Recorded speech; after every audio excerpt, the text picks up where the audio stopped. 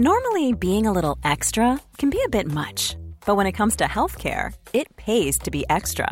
And United Healthcare makes it easy with Health Protector Guard fixed indemnity insurance plans. Underwritten by Golden Rule Insurance Company, they supplement your primary plan, helping you manage out-of-pocket costs without the usual requirements and restrictions like deductibles and enrollment periods. So when it comes to covering your medical bills, you can feel good about being a little extra. Visit uh1.com to find the Health Protector Guard plan for you. Mom deserves better than a drugstore card. This Mother's Day, surprise her with a truly special personalized card from Moonpig. Add your favorite photos, a heartfelt message, and we'll even mail it for you the same day, all for just $5. From mom to grandma, we have something to celebrate every mom in your life. Every mom deserves a Moonpig card. Get 50% off your first card at moonpig.com. Moonpig.com.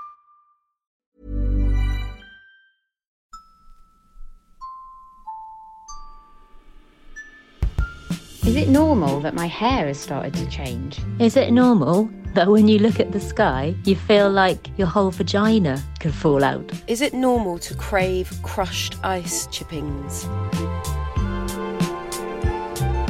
Hello and welcome to Is It Normal, the Pregnancy Podcast with me, Jessie Ware. This podcast is a helping hand that talks about symptoms and worries and hopefully alleviates the fears that many pregnant people have during pregnancy and around birth.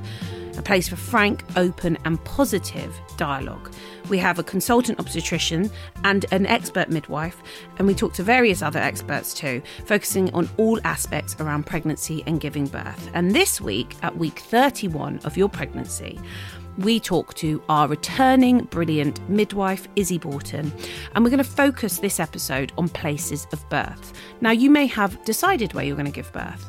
It may be that you want to have it in a labour ward. It may be that you want to have it in a pool in the birth centre, or you maybe fancy it at home in your own bathtub or on the kitchen floor. Who knows, but you have that choice, and we are here to hopefully help you feel empowered when making those decisions. So Izzy is going to help us go through all the different options and what's different about these different places of giving birth. Izzy, thank you so much for joining us. Hi Jessie, it's a pleasure to join you again. So, places of birth. Now, there's a few options, aren't there? Yeah, exactly. So, as with anything in your pregnancy, you have kind of choices to make. Everything that's kind of presented to you in pregnancy is a choice, and it needs to be that you're partaking in that decision making with your care providers, with your midwife, and that they're guiding you to make the right choice for you. And in terms of birth, we know that for the majority of women, birth is generally very safe. And it's just about making a choice in terms of where you give birth, where you're going to feel most comfortable. And so we kind of have three main areas of choice in terms of giving birth. So you have home birth, as you just mentioned. We have midwifery-led units, and those are sometimes within a hospital, or sometimes they're called alongside midwifery units, but they can also be freestanding. They might be called birth centres where you are based. And then we have obstetric units, and an obstetric unit is kind of what's referred to, an old terminology would be the kind of labour ward or delivery suite. Mm-hmm. So those are the three kind of main options. How do they differ in care? Yeah, of course. So let me kind of give you a bit of a rundown. So for the majority of women and birthing people, we know that because people that are of childbearing age tend to be fit, young and healthy, we know that for the majority of people, they'll be at low risk of complications during their birth. And for these people, it would generally be recommended that you receive midwifery-led care. And so you don't actually, if your pregnancy has been straightforward and you don't have any medical conditions, it's actually safest for you to be under midwife-led care, because what it means is you won't receive unnecessary interventions. And what we mean by that is things like having a caesarean section unless it's absolutely needed, or having operative vaginal delivery, so that involves use of kind of instruments to help deliver a baby. So we know that there are definitely some people who really do need input from doctors during their pregnancy. But for people that don't, it's better for their care to be led by midwives. And that's because midwives support kind of the physiology of birth in a very... it's difficult. I don't want to use the word normal, because I'm not saying that other types of birth, aside from vaginal birth, are abnormal. But it's more about following the physiological processes of the body. And that is what midwives are trained to do. So with your midwifery-led birth centres, we know that if you give birth in a midwifery-led birth centre, that you're less likely to have intervention. And it's not that intervention is necessarily bad where it's needed, but we want to avoid it, and unless it is needed. Yeah, so you have the midwifery-led units, and it's likely that if you've had no problems, it will be recommended that you give birth there. However, there is sometimes as well, as we said at the beginning, it's about your choice. And it might be that there are some factors in your pregnancy which mean it might be recommended for you to give birth in the obstetric unit, but you feel that you would prefer to be in a midwifery-led unit or to have a home birth. And it's really important in those scenarios to know that you do have a choice, and there's different ways of going about making those decisions and feeling supported in your decisions. And different kind of hospitals will have different pathways for that. But there are usually ways of drawing up a plan with your midwife if your wishes are kind of outside of your hospital guidelines, to make sure that your kind of preferences are really listened to, and if there are any additional factors which need to be considered in terms of safety, that those are kind of planned for as well. So say you've opted for a midwife-led birth. That's been in your plan. You've had a low-risk pregnancy, and there are complications in that birth when you are in the midwife-led team. You will then go and see an obstetrician if you need to, right? It's not like if you decide on the birth centre, that's it. You won't ever see a doctor. I mean, usually they're quite close enough. Even if it's a freestanding centre, they're usually close enough to, doctors.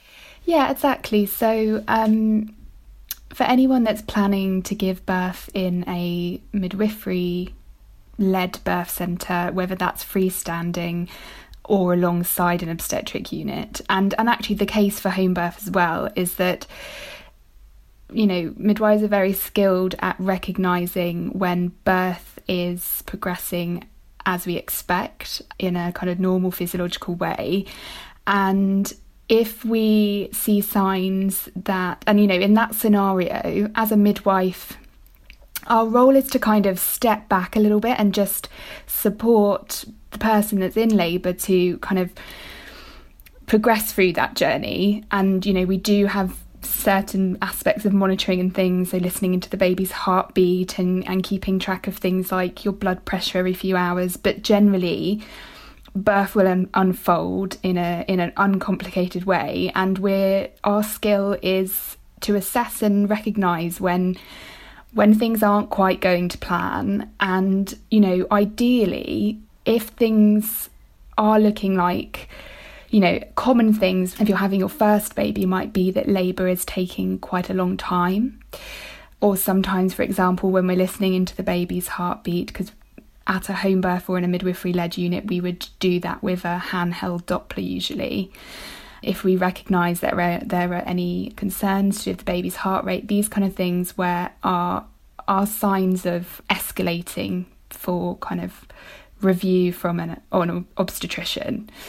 And so I think what people sometimes maybe have misconceptions about, and I think this is a lot to do with the images we see of childbirth in the media and on television and film as being quite dramatic. I think people worry that if they're in a midwifery-led birth centre or they're having a home birth, that help isn't going to be there when they need it. And actually,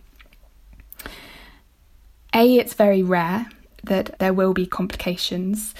If there are signs that things aren't progressing as we would expect, then we tend to try to refer before things become a real emergency. You know, that's what we're wanting to avoid, is to intervene when necessary to prevent kind of any harm coming to the baby or of course the woman or the birthing person in labour. So I think what I'm trying to say is that there's these kind of misconceptions about midwife-led care as being lesser than obstetric-led care, when actually all the evidence suggests that for women who have low risk chance of complications, it's the safest type of care.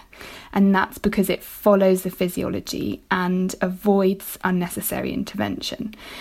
So if you were in a midwifery-led birth centre, you know, sometimes it's not that the need to transfer to an obstetric unit isn't always for a concerning issue. It might be for pain relief. So there are lots of pain relief options available in these settings, but some pain relief options, such as an epidural, would only be available in an obstetric unit. So if someone's, you know, in labour in a midwifery-led unit and they make the decision to have an epidural, then they will need to transfer to an obstetric unit. And that might be literally moving from one floor of the hospital to another, or it might be moving from a freestanding birth centre to the local maternity unit, or from a home birth setting to the... So as you can see, it's not always because we're worried about something.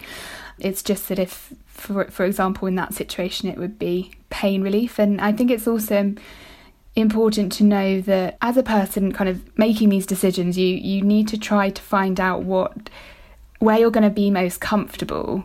And that might not be your kind of immediate assumptions about where you might be most comfortable, might end up not being the case. So it might be actually that you've planned to go to the hospital, but labour starts and you feel very comfortable in your home environment. And then that's also to do with the hormones of labour and how, when we feel most comfortable, generally our labours will progress well because it enables our oxytocin to flow. And so I think that's why we really encourage people to stay at home in the earlier stages of labour, but also the more kind of education that we have about home birth settings, midwifery-led settings, it feeds into that as well. And we know that in those scenarios, if we're kind of facilitating someone to feel calm and safe and supported, then their labour is going to progress well. Talking about the atmosphere and staying at home, because it's always that thing when you're a labouring person and you are like, I need to go to the hospital, and the midwife you'll speak to the midwife and they'll kind of check whether they think that you are ready to go to the hospital or not, and that's something to do with the contractions, which we'll talk about later in future episodes. What is it about the home or the birth centre that can help encourage that oxytocin, that hormone, that kind of that love hormone that kind of gets the show on the road, can help, you know, encourage quicker surges? You know, what can be some of those aspects that can help, that you can find either at home or in the birth centre? In terms of labour, it's really important to kind of look at the processes that are happening in the body and the hormones that are facilitating labour to kind of start and progress. And we know that oxytocin is really key in that process. And oxytocin is what causes our uterus to contract in labour, but it's also a hormone that's released in other scenarios, such as when we have sex and when we orgasm, when we breastfeed, when we have skin-to-skin contact. And so it's really helpful to look at those situations in order to help us understand the environment that we need for when we give birth. So it's thinking about feeling safe, feeling warm, feeling supported, feeling undisturbed. So not many people would feel comfortable having sex in front of, you know, a room full of people wearing uniforms and masks and bright lighting. In bright light. Yeah. So that really helps. And there's a saying of like, what gets the baby in gets the baby out in terms of I've never heard that one. of like how to kind of facilitate that environment. And so when a woman is in labour and she's feeling those contractions coming and she calls the midwife to get advice and to see if it's time, you know, to come into hospital if she's planning to give birth there, it's not that we're wanting to keep someone out of hospital, you know, because we're not wanting to support them, or it's because we actually know that the longer that women and birthing people stay at home in the earlier stages of labour, the more likely they are to go on to have a birth that's kind of free of intervention.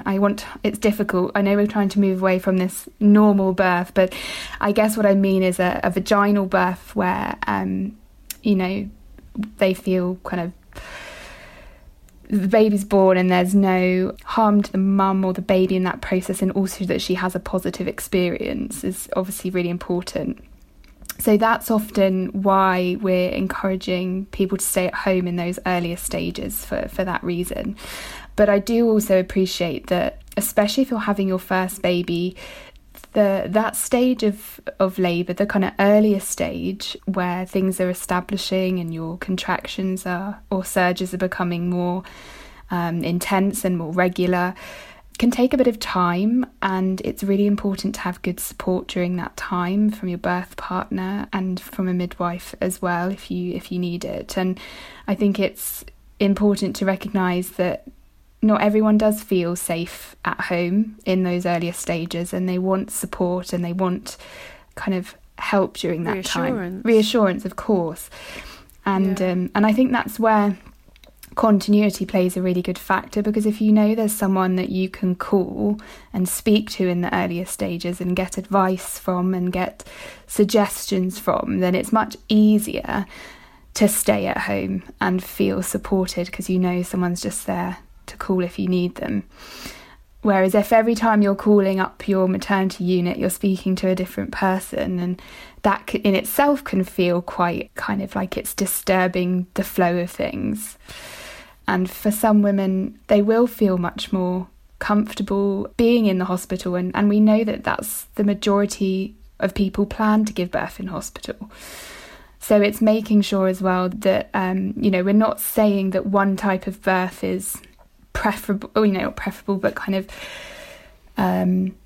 we're not saying that everyone wants the same thing basically, but I think what everyone wants is a positive experience where they feel listened to and they feel supported in an environment that they feel safe in. So those are the things that you need to consider yourself when you're planning your birth and planning on where you give birth.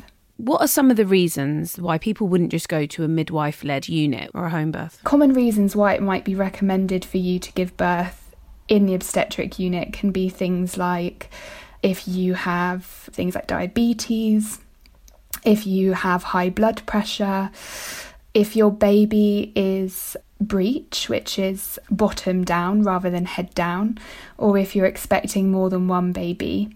So if you're planning twins or triplets, then it would generally be recommended to give birth in an obstetric unit.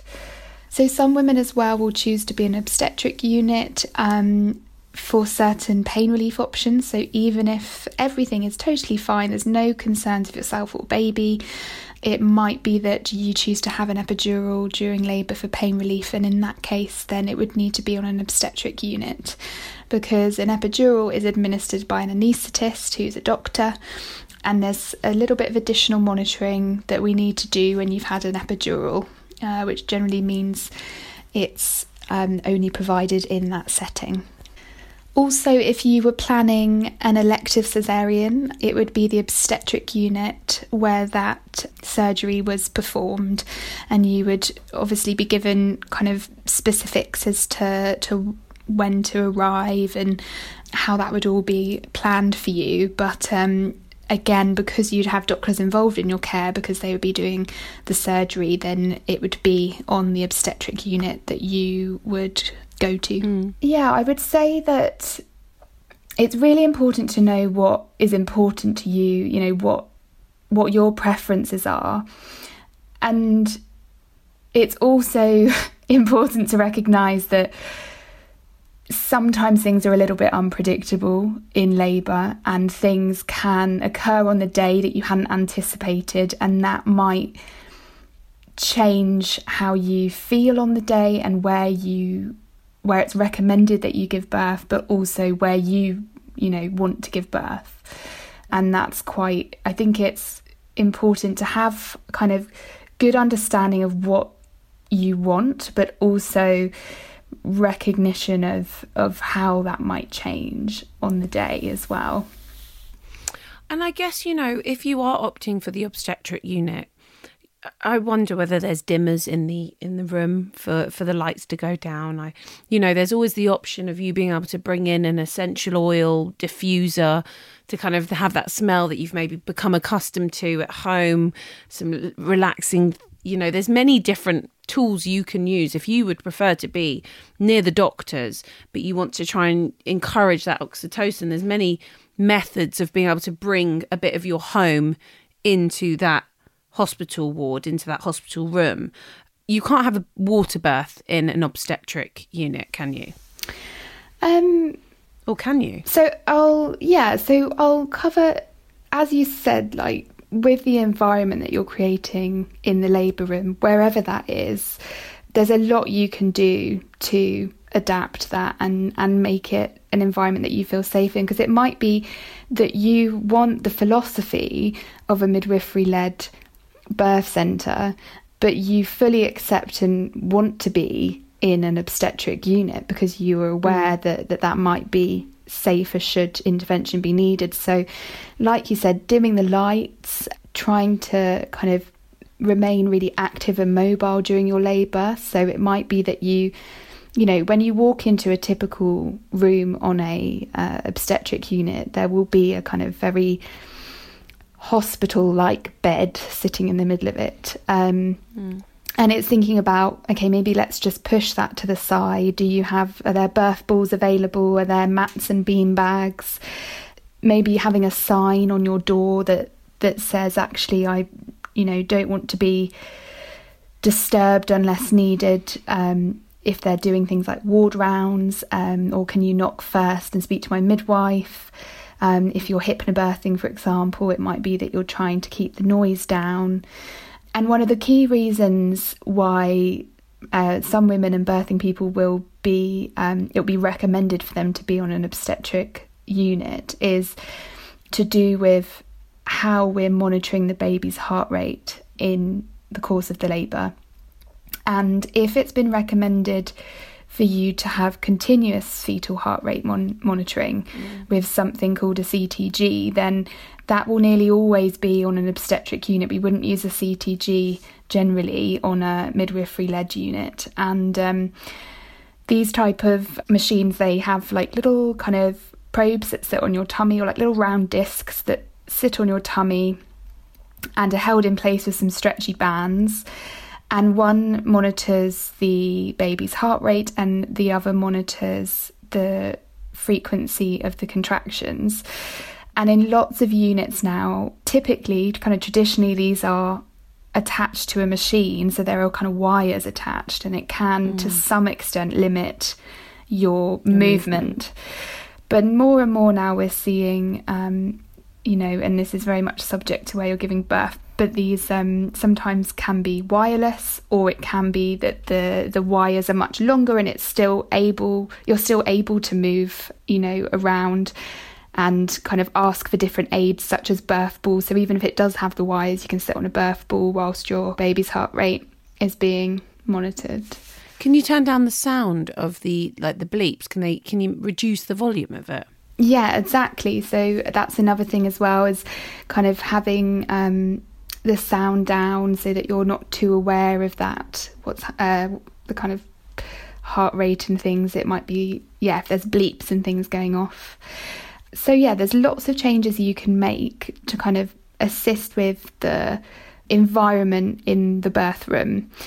And you said before about birth pools. Now, it's very much depends on where you are. So some places will still have birth pools available on their obstetric units, and it will be like an individual kind of assessment, person to person, if it would be suitable for them to use a pool. And of course it is choice, so it's kind of making that plan. If you kind of know in your pregnancy that you would really like to use a birth pool for pain relief, then it's good to mention that to the midwife, because if there is anything that's maybe typically outside of guidelines, then it can be that discussion is had ahead of time, and you can be kind of supported in your choice.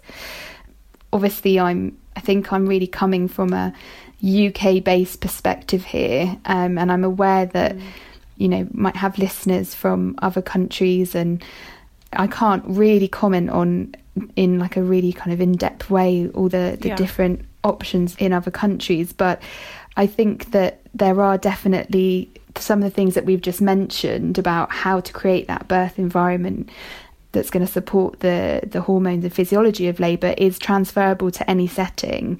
And it's not that, it might be that you're planning a home birth throughout your whole pregnancy, and then it gets towards the end and something occurs which means it would be maybe safer for you to give birth in hospital, and you decide you want to, and it doesn't mean that you have to throw the whole birth plan out the window for the environment that you want to be in. All of those things are very much transferable wherever you give birth. You just mentioned home births, and later in this episode we will be joined by home birth midwife Francine Chang, who actually helped deliver my baby boy number 2, who will be giving a full lowdown on home births. Now, Izzy, you've really helped paint a picture of a midwifery-led unit and an obstetric unit. Thank you. After the baby is born, if you're in hospital or a birth centre, midwifery-led unit, the partner will have to leave at some point, or is that not the case? What are the rules that are different between the obstetric unit and a midwifery-led unit? Yeah, so in your kind of 3 settings there, obviously in your own home, one of the major advantages is that you're in your own home and you're in complete control of who you have with you. You could have as many people as you wanted, and after you've given birth, you get to just get into your own bed. At the moment, I would say is a bit tricky to say, because things are still in a little bit of a COVID bubble of being slightly different to normal. But what I would say is, outside of COVID times, generally on a midwifery-led birth centre, especially if they're freestanding, or even if they are in an alongside unit, generally after birth, your partner, there's no limitations to how long your partner stays, and if you are staying in overnight, they can stay with you. Often there's provisions for them to kind of sleep in the same room as you, whether it's a fold-out bed or whatever it is that the individual kind of birth centre provides. But what I would say as well is, if you've given birth on a midwifery-led birth centre and things have gone pretty straightforward, some women will go home the same day, especially if they've had a baby before. If it's your first baby, often you'll stay usually at least one night, and that's generally because you might need a bit of help with things like, if you've chosen to breastfeed, it might be that you need a bit of support with that. If you've given birth in an obstetric unit, generally the birthing rooms there are very much for that. They're for birth, and so after you've given birth, generally you'd be moved to another room, whether it's on the same ward or whether you'd be moving to a postnatal ward. And in some scenarios it would be that after, it might be that your partner isn't able to stay overnight on that ward with you. Some places do facilitate that, but it's usually by means of a kind of reclining chair rather than a comfortable bed for the partner. So that has to be taken into consideration a bit as well. I think some people sometimes feel like it's good to have the partner there to help, but also if neither of you are getting a good night's sleep, then sometimes it's good to nip home to sleep at night. And some people talk about that like special night together with their baby without the partner. And I haven't actually done it, but I have heard really beautiful stories about people just really cherishing that first 24 hours alone with their baby and having the midwives there to help and assist if they need to. That may not suit everybody though. So, there are pros and hopefully less cons, but it really is a choice for everybody. Izzy, thank you very much for outlining some of the places of birth that our pregnant listeners may be opting for. It's always a pleasure to chat to you. Thank you.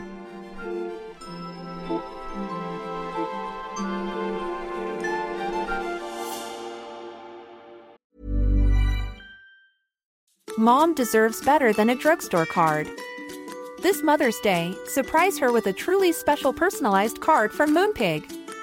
Add your favorite photos, a heartfelt message, and we'll even mail it for you the same day, all for just $5. From mom to grandma, we have something to celebrate every mom in your life. Every mom deserves a Moonpig card. Get 50% off your first card at moonpig.com. Moonpig.com. Quality sleep is essential. That's why the Sleep Number Smart Bed is designed for your ever-evolving sleep needs. Need a bed that's firmer or softer on either side? Helps you sleep at a comfortable temperature? Sleep Number Smart Beds let you individualize your comfort, so you sleep better together. J.D. Power ranks Sleep Number number 1 in customer satisfaction with mattresses purchased in-store. And now, save 40% on the Sleep Number Limited Edition Smart Bed for a limited time. For J.D. Power 2023 award information, visit jdpower.com/awards. Only at Sleep Number stores or sleepnumber.com. Hiring for your small business? If you're not looking for professionals on LinkedIn, you're looking in the wrong place. That's like looking for your car keys in a fish tank. LinkedIn helps you hire professionals you can't find anywhere else, even those who aren't actively searching for a new job but might be open to the perfect role. In a given month, over 70% of LinkedIn users don't even visit other leading job sites. So start looking in the right place. With LinkedIn, you can hire professionals like a professional. Post your free job on linkedin.com/people today. So we've heard about lots of options and places to give birth, but I thought it would be wonderful to focus on a personal connection that I have, and this is an NHS home birth midwife. Her name's Francine Chang, and she was present at my first home birth, which actually, in hindsight, I think I was slightly petrified by. Francine, thank you very, very much for doing this. It's always really lovely to see you. Oh, you're welcome. It's great to see you again as well. I thought you would be a perfect person to talk to about home births, the possibility of a home birth, because, well, I had such an amazing experience with you and your midwives and the kind of the setup that you offered. Can you explain a little bit about the difference of a home birth midwife and kind of the structure or infrastructure that's set up around giving birth at home? Okay, so ideally, every woman should have the choice to have a home birth in the country, but it differs with different hospitals. The ideal setup is like where I work, where you have a home birth team, so a few midwives, maybe 4 to 7 midwives, set up dedicated to working with women who want a home birth. And then it's like a real choice then. The women get to meet the midwives before antenatally, they get to have wonderful care, and then they will know one of the midwives, or maybe even both of the midwives that come to them when they're in labour. But unfortunately, just because of resources and the NHS and how it is, not every hospital has that type of facility. So sometimes women, yes, they have the choice to have a home birth, but your choice is met with the fact that there's no home birth team. It would just be on the night, you give the delivery suite a call and we'll send a midwife to you. And lots of women find that a bit scary, a bit daunting, because there's no certainty, there's no personability with it. It's just, we'll just have to see what happens. So it can be difficult. Also, we try to have women sign up for home birth if you're low risk. If you're low risk, it's a very, very low possibility that there's anything going to go wrong and that we're going to have any problems, and a huge possibility that you should be able to deliver at home. We do look after women who are high risk because that might be the choice that they decide, but we don't advocate that in the NHS. But if women decide to make that choice for themselves, we definitely back them, make sure they know the pros and the cons about their risk in relation to home birth, and they can go ahead as well. So it's an option for everybody, but everyone needs to contact their midwife and ask them which way they can go about it and how their particular NHS trust is doing it. So, yeah, as you say, I mean, the setup that you had, I mean, I had 3 midwives in my room. One was a student midwife, which I was very happy to have, Roisin. And then I had Annie and I had you. And so, and I knew all these women. And for me, that was so wonderful and special. So special, in fact, you named my son's middle name as the initials of all the women that were in the room because I loved you so much. And I had the most positive, brilliant experience. But I have found that setup isn't the same in the hospital that I am. I'm intending to have a home birth this time, and there was a kind of reduced level of continuity of care, and that wasn't because the midwives aren't brilliant that I've been meeting. It was just that this particular NHS trust didn't have this setup, and that I wonder whether that's because the area that you're in, the popularity of home births, probably because of your reputation of being brilliant, has gone up? Or do you think it's just that it's kind of luck of the draw? I think it's a bit of both. I think it's luck of the draw because the head of midwifery that we have, she has been a home birth midwife herself. So she's passionate about it. So therefore, she would make sure it's set up in her trust. But there are other trusts who just have one because they have the money, and then a lot of it can be driven by the women themselves. You have community groups in certain areas who really push for it. They want a home birth service, they want the choice, and they push that community and they push that hospital to set it up for them and make sure that they have it. And then there are other places which they just don't have it, and those poor women need to either source it privately through independent midwives, or like our neighbouring borough to the hospital that I work in, a lot of the women will contact me and say, please, I'm only 5 streets out of the area, can I have a home birth with you?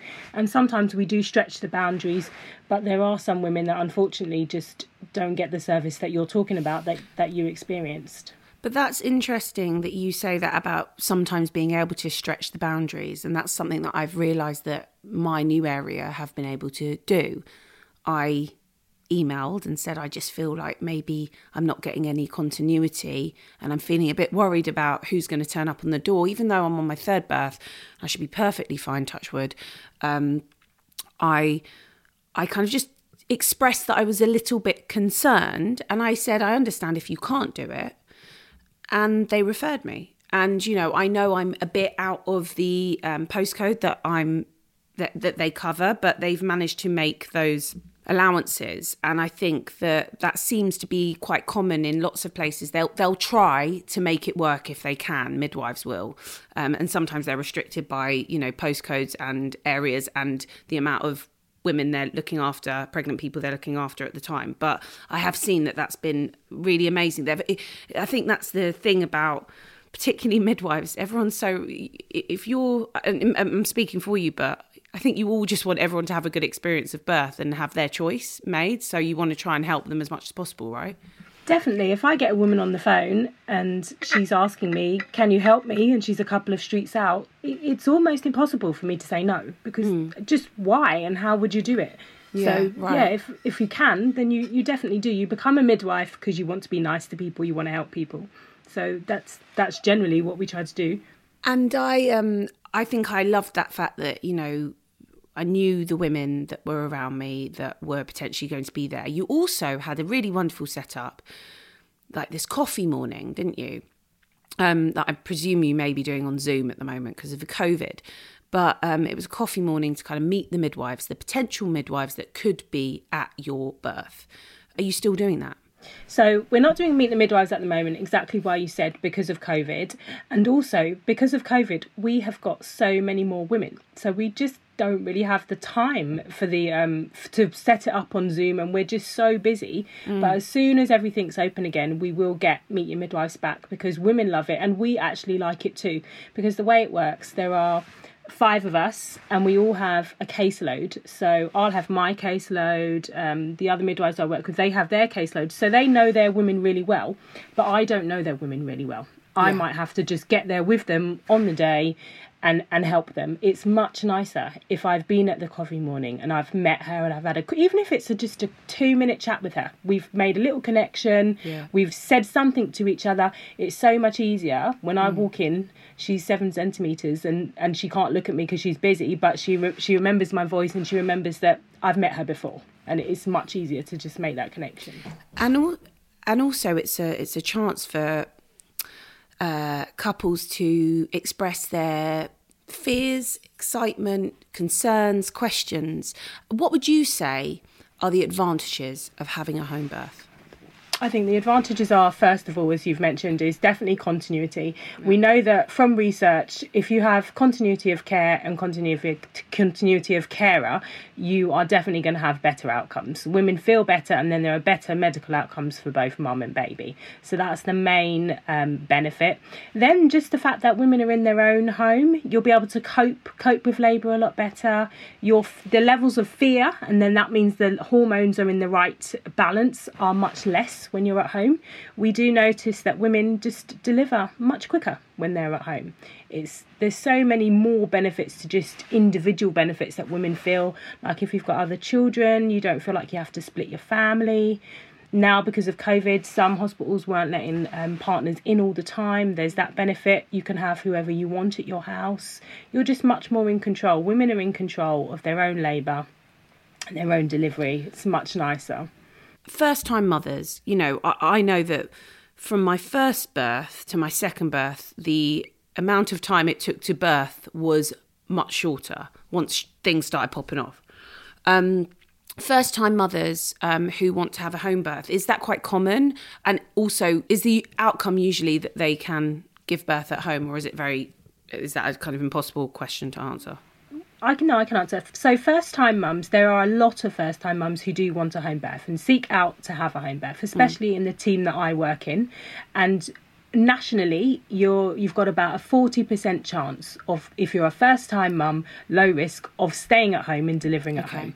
But that percentage can come right up if you are in a home birth team, like where I work, and there are many of them across the country. If you're in a home birth team where the midwives are experienced with home birth and they want to do home birth, they haven't just been told when they get to work that day, they're working on delivery suite, oh look, there's a lady having a home birth, you're going to go there. Yeah. That can be a little bit scary for a midwife. If you haven't done a home birth for many years, or even you've never done a home birth, you're probably going to get to that house and you might move that lady into the hospital a lot quicker than a midwife who's been doing home birth day in, day out, like I do.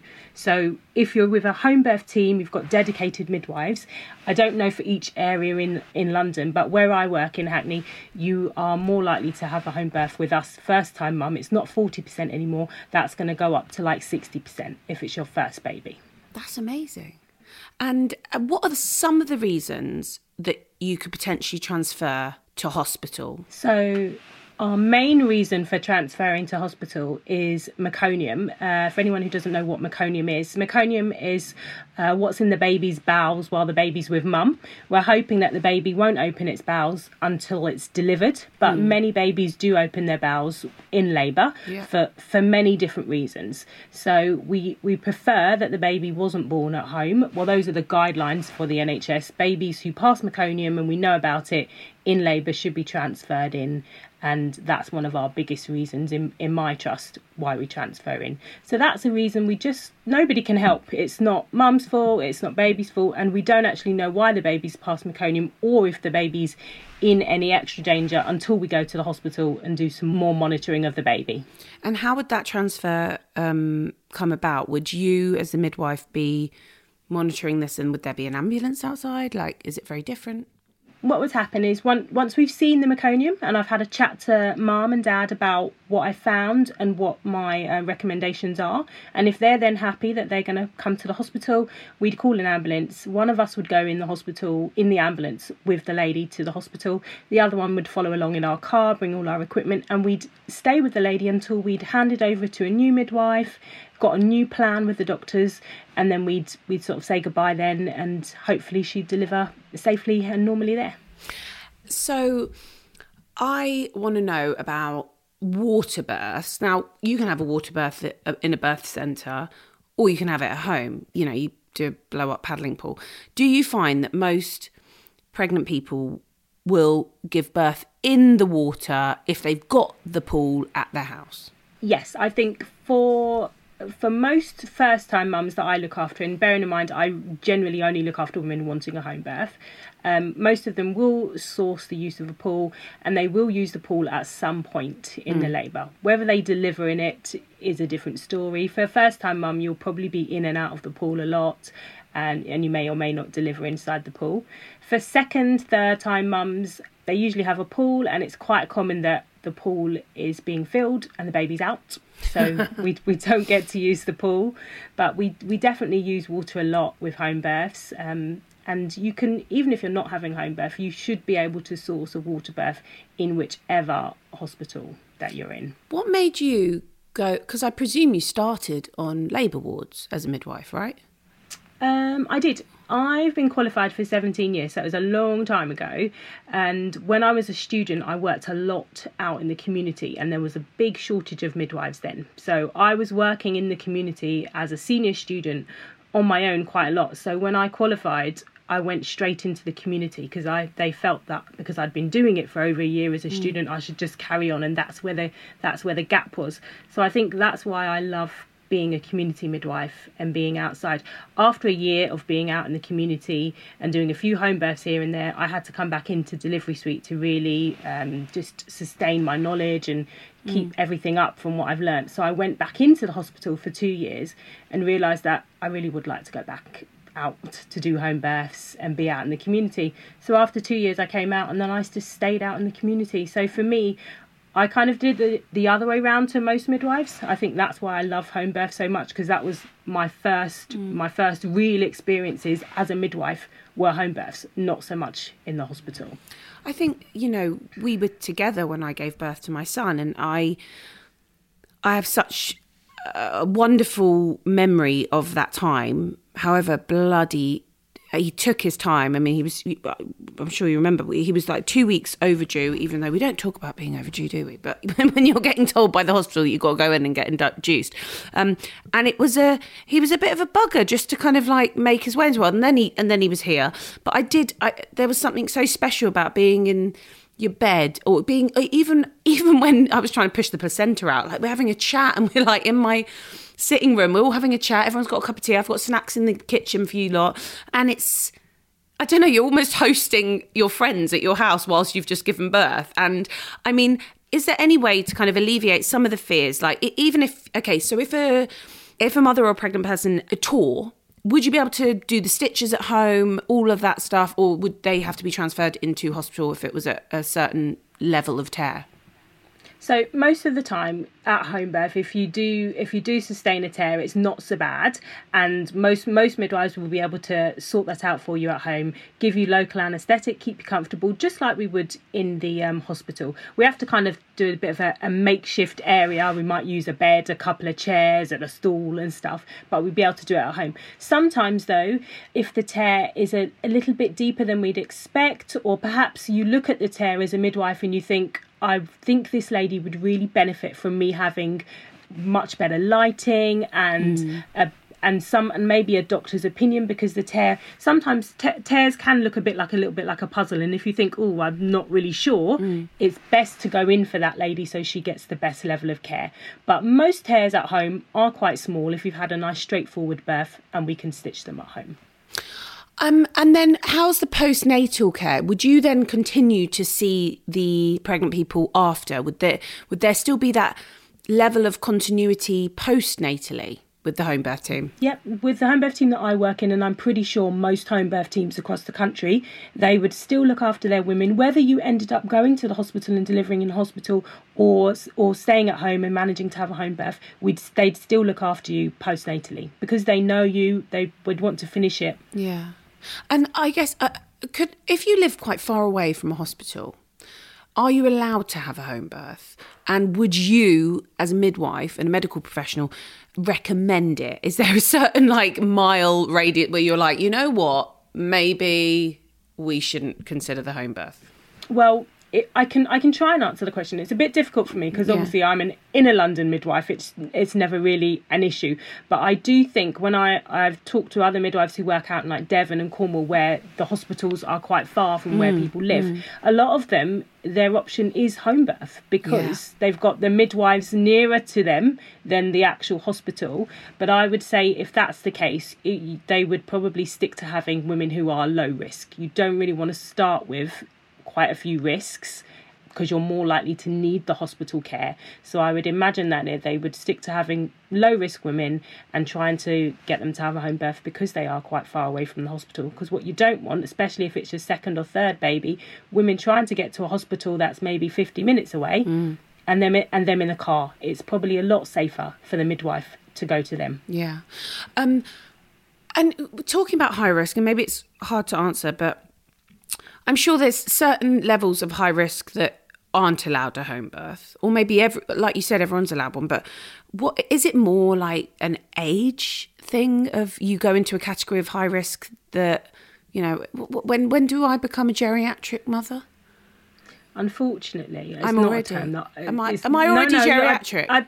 I don't think you're already geriatric, Jessie. I think you're not quite there yet. It's a horrible term, but once women get to over 40, the obstetricians feel that the risks are a lot higher, and they would suggest that they don't have a home birth. But don't think the word allowed isn't really a good word. Yeah. Anybody can opt for a home birth and make that decision if they want to. And I look after plenty of women that are over 40, as long as they understand the risks that are associated with it, which are really, really quite small, then it's up to them to choose what they want. I don't allow anybody to do anything. I just try to facilitate their choice. I think that was what was always so clear. You know, there was a constant line of communication of saying, you know, there was always the option to change your mind, to go into the hospital. If you were feeling too scared that you couldn't do it, there was always that option, which I always felt like that was really great backup.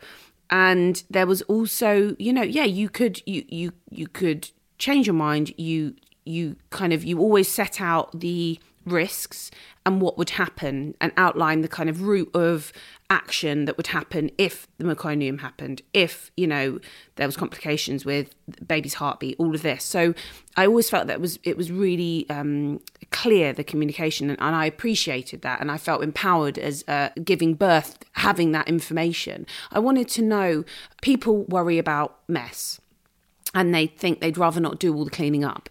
Is there a lot of mess, or is it very much, it differs from pregnant person to pregnant person? There's generally not a lot of mess. We bring quite a lot of stuff with us. I don't know if you remember. You probably well, I remember Sam not putting down the bloody waterproof dust sheets, so the amniotic sac went through my sisal carpet and ruined it. But, you know, apart from that. Yeah. So that bit of mess was Sam's fault, not mine. Totally Sam's fault. Absolutely. That was him. Generally, we cover carpets, cover sofas, so there isn't a lot of mess. And any mess we make at the time, we clear up, we tidy up, and we take away with us. There isn't going to be a whole lot of mess left. I'd say the only time that you might have a bit of mess is, say, if we need to transfer in and both midwives, maybe we didn't have a car that day, both midwives have gone with the couple, and then we just haven't had time to sort of clear everything away. But it's never that much mess that won't take about 20 minutes to just tidy up. Yeah, like the midwives aren't leaving like house party levels day after the night before mess. Let's talk about drugs or pain relief methods. Pain relief methods that are offered in home birth. What are the options? So the first option is that staying at home will just help you cope.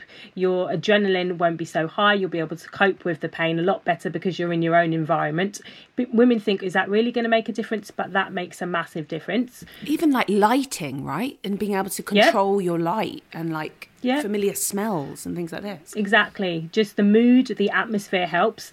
Then if we move on to gas and air or Entonox, midwives will bring that with them, and women are free to ask for it when they're ready, and we can let them use that. They can use that as much as they like. They can use that in the pool as well.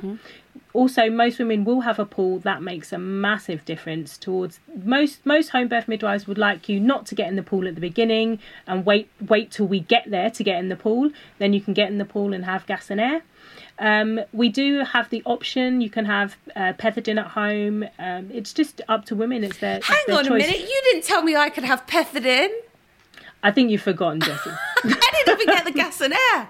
Oh, I feel cheated, Francine. Cheated. Jessie, you didn't ask for it. I was too busy groaning and listening to some kind of shanty music. Saying too fuck. Busy having your baby and doing a great job. I did say fuck a lot. That's what I remember. That it wasn't a beautiful sound. At least it made my mouth open, which is very good for the other area. Just saying fuck, I really encourage it.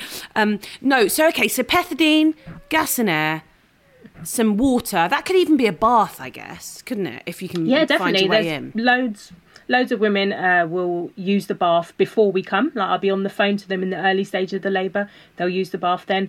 I've delivered a couple of babies in the bath where women have got in. I've got there, the baby's coming, and they just tell me they can't get out. So we get on with it right there. That's so exciting. Listen, thank you so much, Francine, for just helping our listeners understand the options that are involved when you get the choice of, when you're choosing your place of birth. Now, we're going to put this in the kind of 30-week stage. Some people will have already decided where they are giving birth, or they may have changed their mind after listening to this and considering it. Have you still got time to have a home birth if you are at 30 weeks?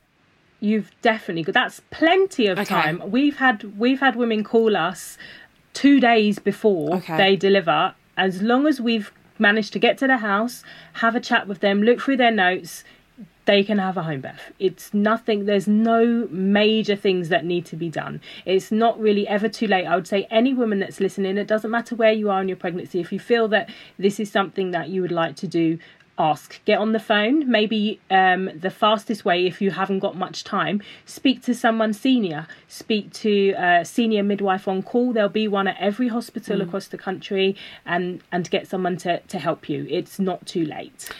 Thank you for joining us. Thank you for explaining the ways that home birth works and the pros of that method. It's always lovely to chat to you. Thank you. I wish you were doing my next home birth. You're very welcome. Well, I told you, if I'm free, I can't be the midwife because I'm too far. You can be my mate cheering in the corner. Yeah, I can come and... Well, I didn't do much other than that last time. Do you remember? I wasn't really... No, but what you were doing, and you said after, because I remember it was... he was taking a while to come out, and so you were monitoring. I think you were just, I remember you were in like the doorway, just like with a pad. Yeah. And you were like, you were like the stat keeper. Like that was what you were doing, the statistics, but very silently. And that was what, there was no chaos. It was like, it was very calm, even though I remember you saying after, you were like, I needed you to get a move on by one point, but you didn't say anything, and he came out. So it was all good. Yeah. Thank you. And yeah, hopefully this has helped people consider maybe having a home birth. Yeah, I hope so.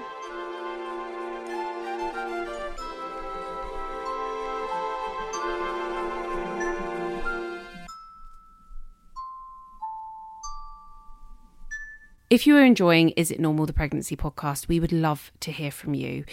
Review it if you fancy, or you can just give it a little like or subscribe. It all really, really helps to build the community of other pregnant women that are going through this too.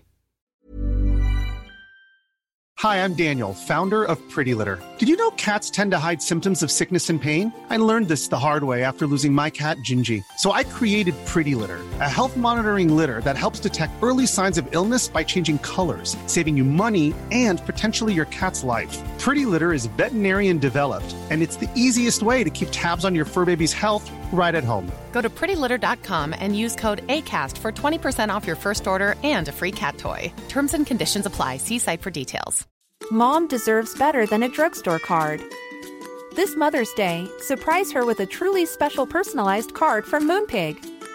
Add your favorite photos, a heartfelt message, and we'll even mail it for you the same day, all for just $5. From mom to grandma, we have something to celebrate every mom in your life. Every mom deserves a Moonpig card. Get 50% off your first card at moonpig.com. Moonpig.com